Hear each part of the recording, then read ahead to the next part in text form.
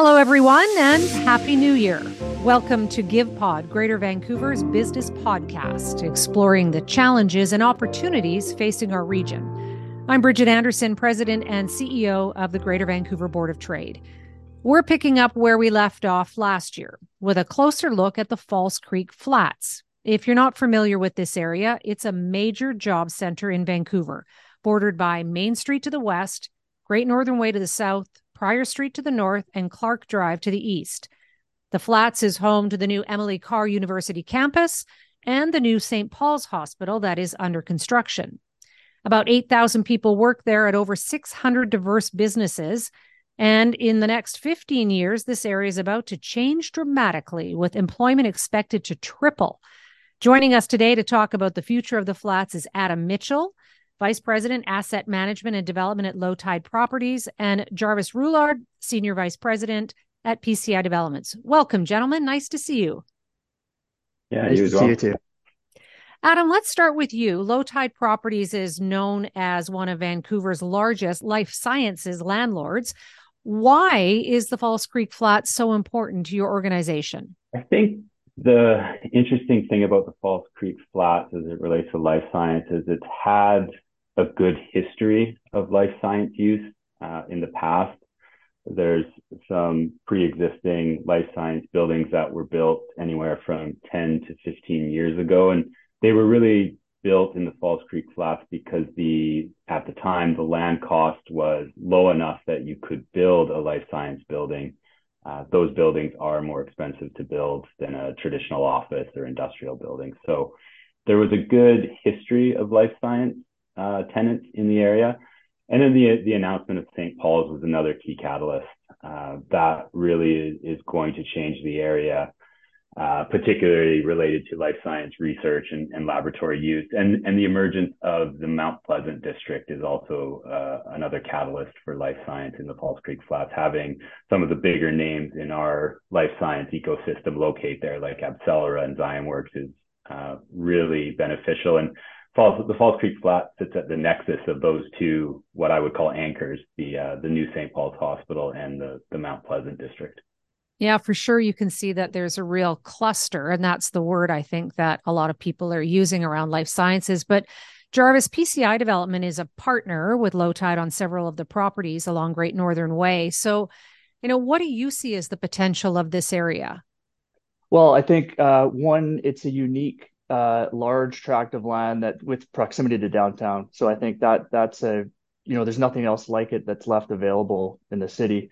So that's the first part. And I think that's where, the city planning process, which started with the False Creek Flats plan a number of years ago and has kind of evolved to a portion of that being included in the Broadway plan, which was enacted in this past September.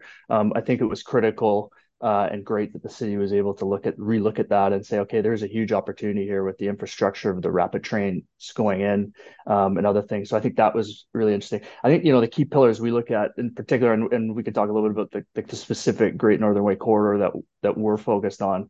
There's key pillars there, close proximity to downtown, like I said, which some companies would see, not being in the heart of downtown, but being close enough to get to downtown. There's benefits to that. Access, so the Central Valley Greenway for cycling, rapid transit expansion, UBC from the VCC Clark station with the new Great Northern Way Emily Carr station being constructed at Thornton Street, and then also the educational cluster that's there. You got the VCC, Emily Carr Center for Digital Media, and others looking to move there. So I think those are very key pillars in what we look at for, an opportunity to grow a large kind of world-class site.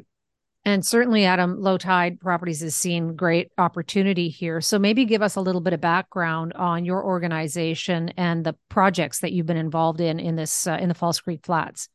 Sure. So Low Tide as a company was started in 2010.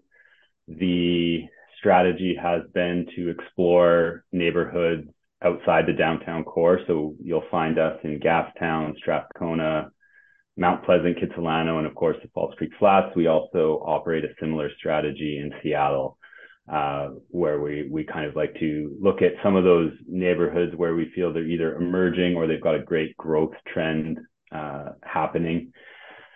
And we tend to accumulate a number of properties in those neighborhoods to really then try and put a more macro strategy in place, try and curate the retail so that we're providing the right mix to those communities.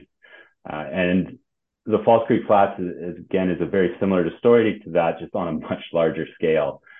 So as you mentioned, we got involved with PCI on starting to acquire sites along Great Northern Way, in and around those post-secondary institution anchors, with the thought that eventually that rapid transit extension would come through the area. So we began accumulating, and really the goal here is to really put in place what we would consider a more complete community into the Falls Creek Flats and along the Great Northern Way corridor, and really try and introduce a variety of uses to that area, because it really is in that transition point from a classic industrial to more of a mixed urban industrial with office and hopefully more residential and retail amenities for people down there.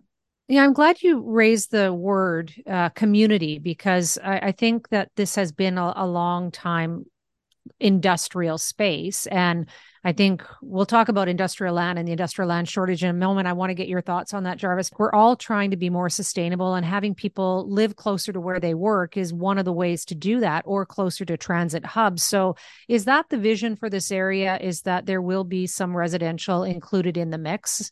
I think absolutely. As we look at what we would call a complete community, residential has to be some component of that. And again, I think to your point about sustainability, it does have to act as, I'll call it a 24/7 destination in a sense. I know that term is probably overused, but providing people the things they need within that 15 to 20-minute radius, whether it be walking or some form of light transportation, either by bike or, electric scooter or things like that.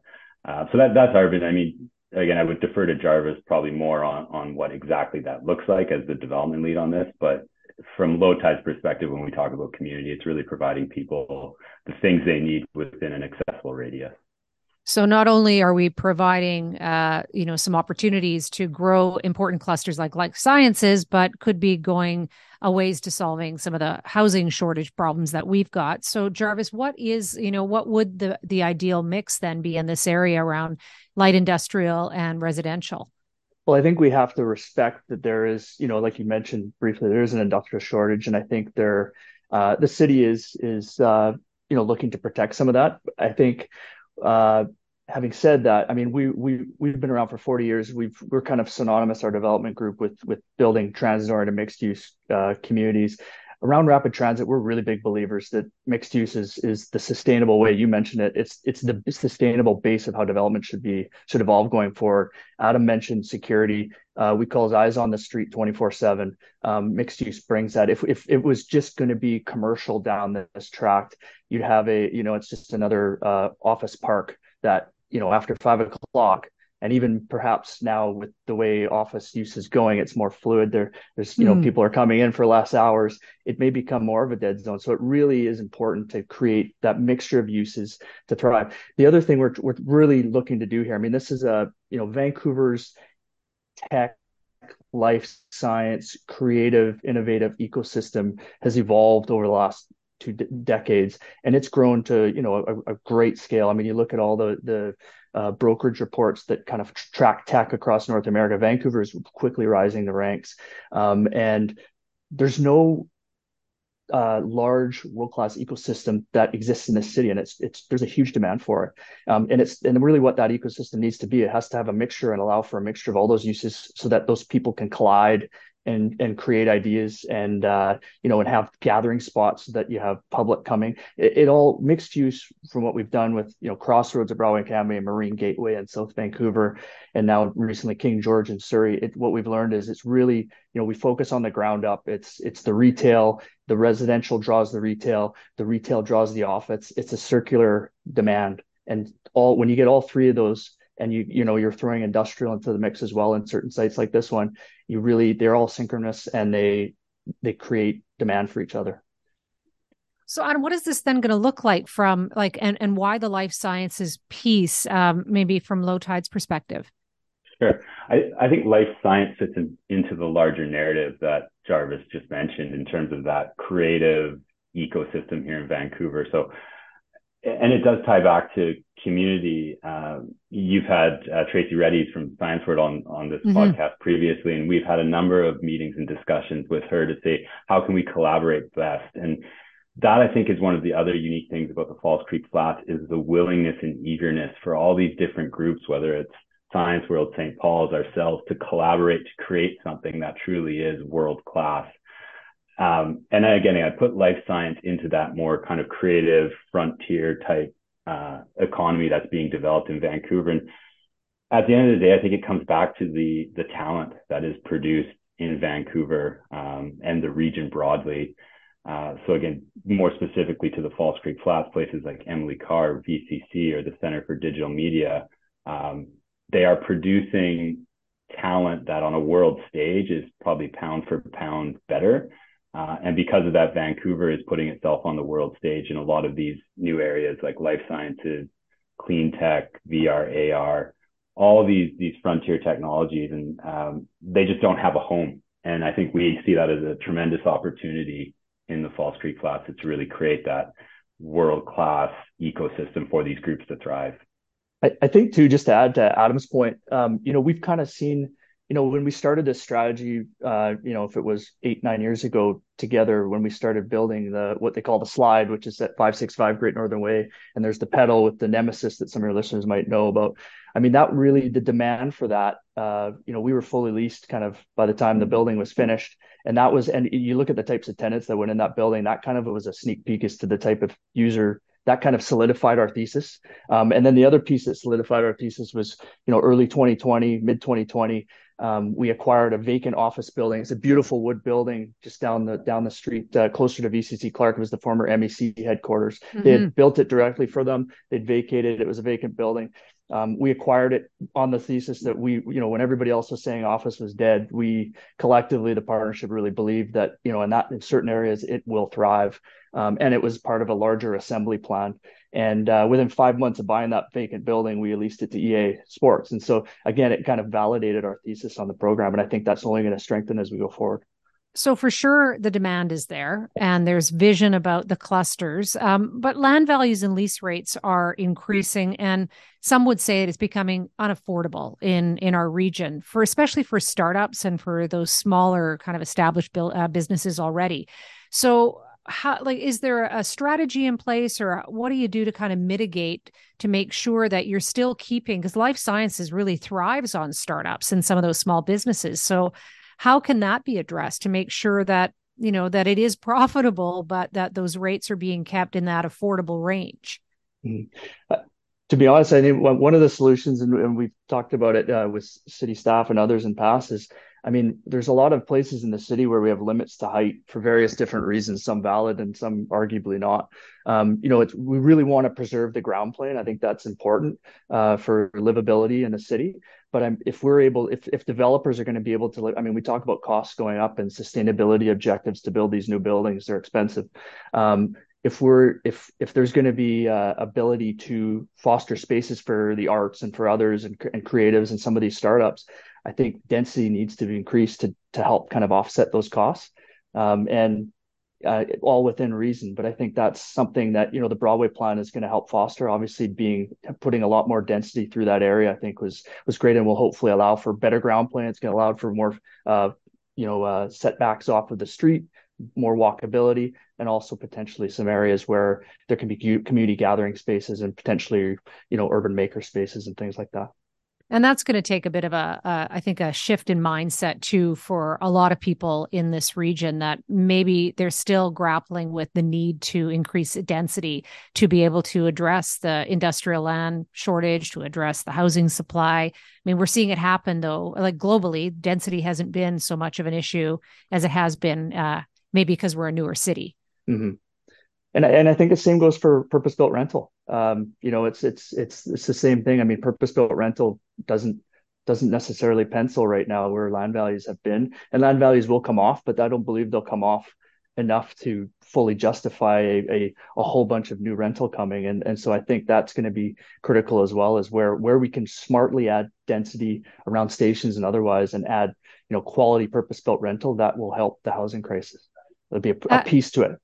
Yeah, for sure it will. Adam, you mentioned low tide and, its strategy. You mentioned Seattle. And in the research I've been doing about the Falls Creek Flats, other places around the world have done this, where they've kind of Mhm. clustered different industries or sectors to really get, a lot of creativity and innovation going in one particular geography. So is this the idea for some of the work that you're doing around the life sciences and looking at other jurisdictions globally?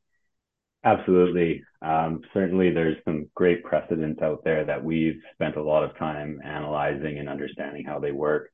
South Lake Union in Seattle is obviously closest to us. That's a good example. Uh, the Boston Innovation District, New Lab in New York City, King's Cross in London in the UK. I think Station F in Paris is another good example. So there's, it's a lengthy list, but there's certainly places that have achieved this and some great lessons that we can do. But one of the main lessons from all those different projects or areas is that they're very unique to the city they're in. And so there's no template to drop in here. What we do will be very unique and Vancouver centric. And that's part of the story we want to tell. Again, we want Vancouver, especially low tide. There's a great affinity to the city of Vancouver from our shareholders and from low tide. And we really want it to be on that world stage and do something that the city can be proud of. Yeah, and it's funny as you were talking, I was thinking about the fashion district, in New York, and there's all kinds of places and different industries that are clustered, and so there's a real natural inclination to do that here in Vancouver. Super exciting opportunity. Jarvis, what is the timeline here? Are we talking about 5 years, 10 years, 25 years? I mean, what are we seeing?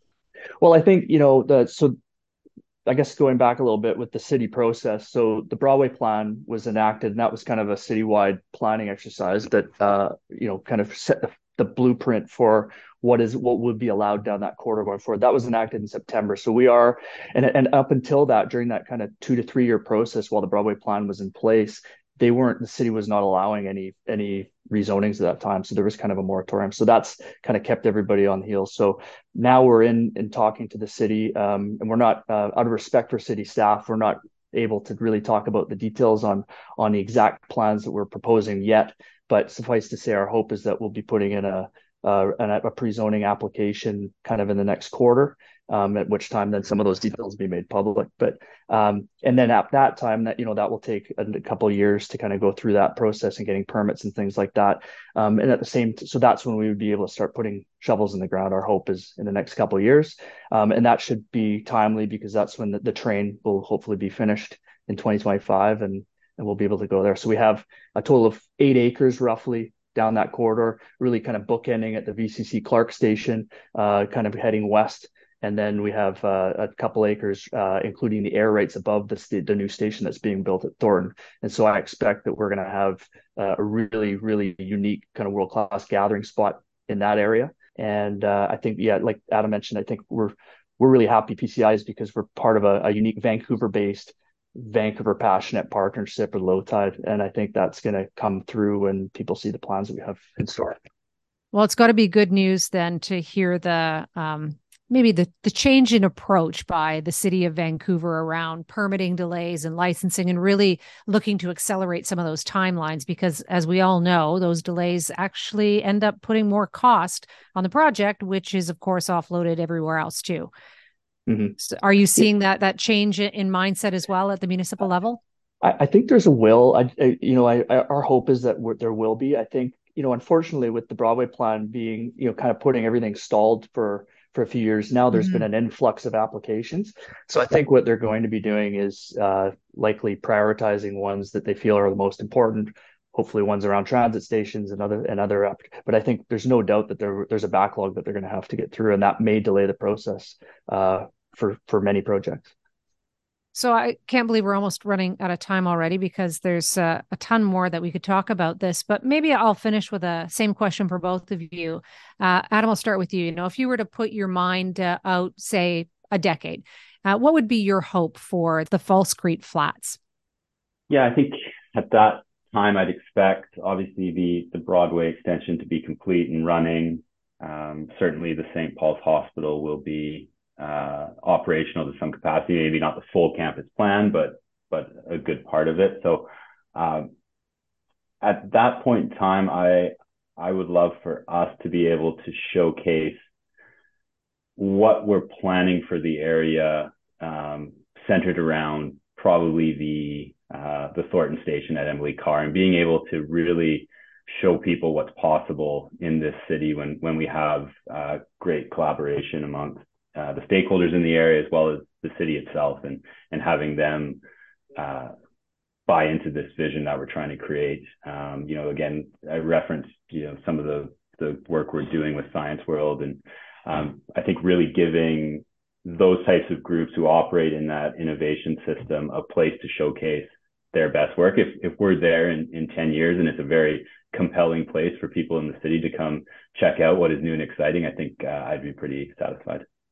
That's great, Adam. So you've set the vision, Jarvis, as a developer. I mean, what's your hope over the next decade to get to that point? Well, I think it's going to be a steady process. It's an incredibly unique opportunity for us. I mean, we've worked on some great, exciting, kind of large, complex projects, but this is a wonderful project to work on. Our whole team, we've got great partner, obviously patient, generational partner to work with that really has a global vision for this. So I think my hope would be that when we look back on this, they're going to say, "Wow, our partner delivered again for us." And it's going to be a place that, like Adam mentioned, people, when they come to Vancouver, it'll be on the map of a place that people really need to go check out. So as long as we've got government at all levels supporting this and moving things along quickly, we've got the business community behind it, and really hoping that we get there very quickly. Adam Mitchell, Vice President, Asset Management and Development at Low Tide Properties, and Jarvis Roulard, the Senior Vice President at PCI Developments. Thanks so much for the conversation today. I really appreciate it. Thank you. Yeah, thanks for having us.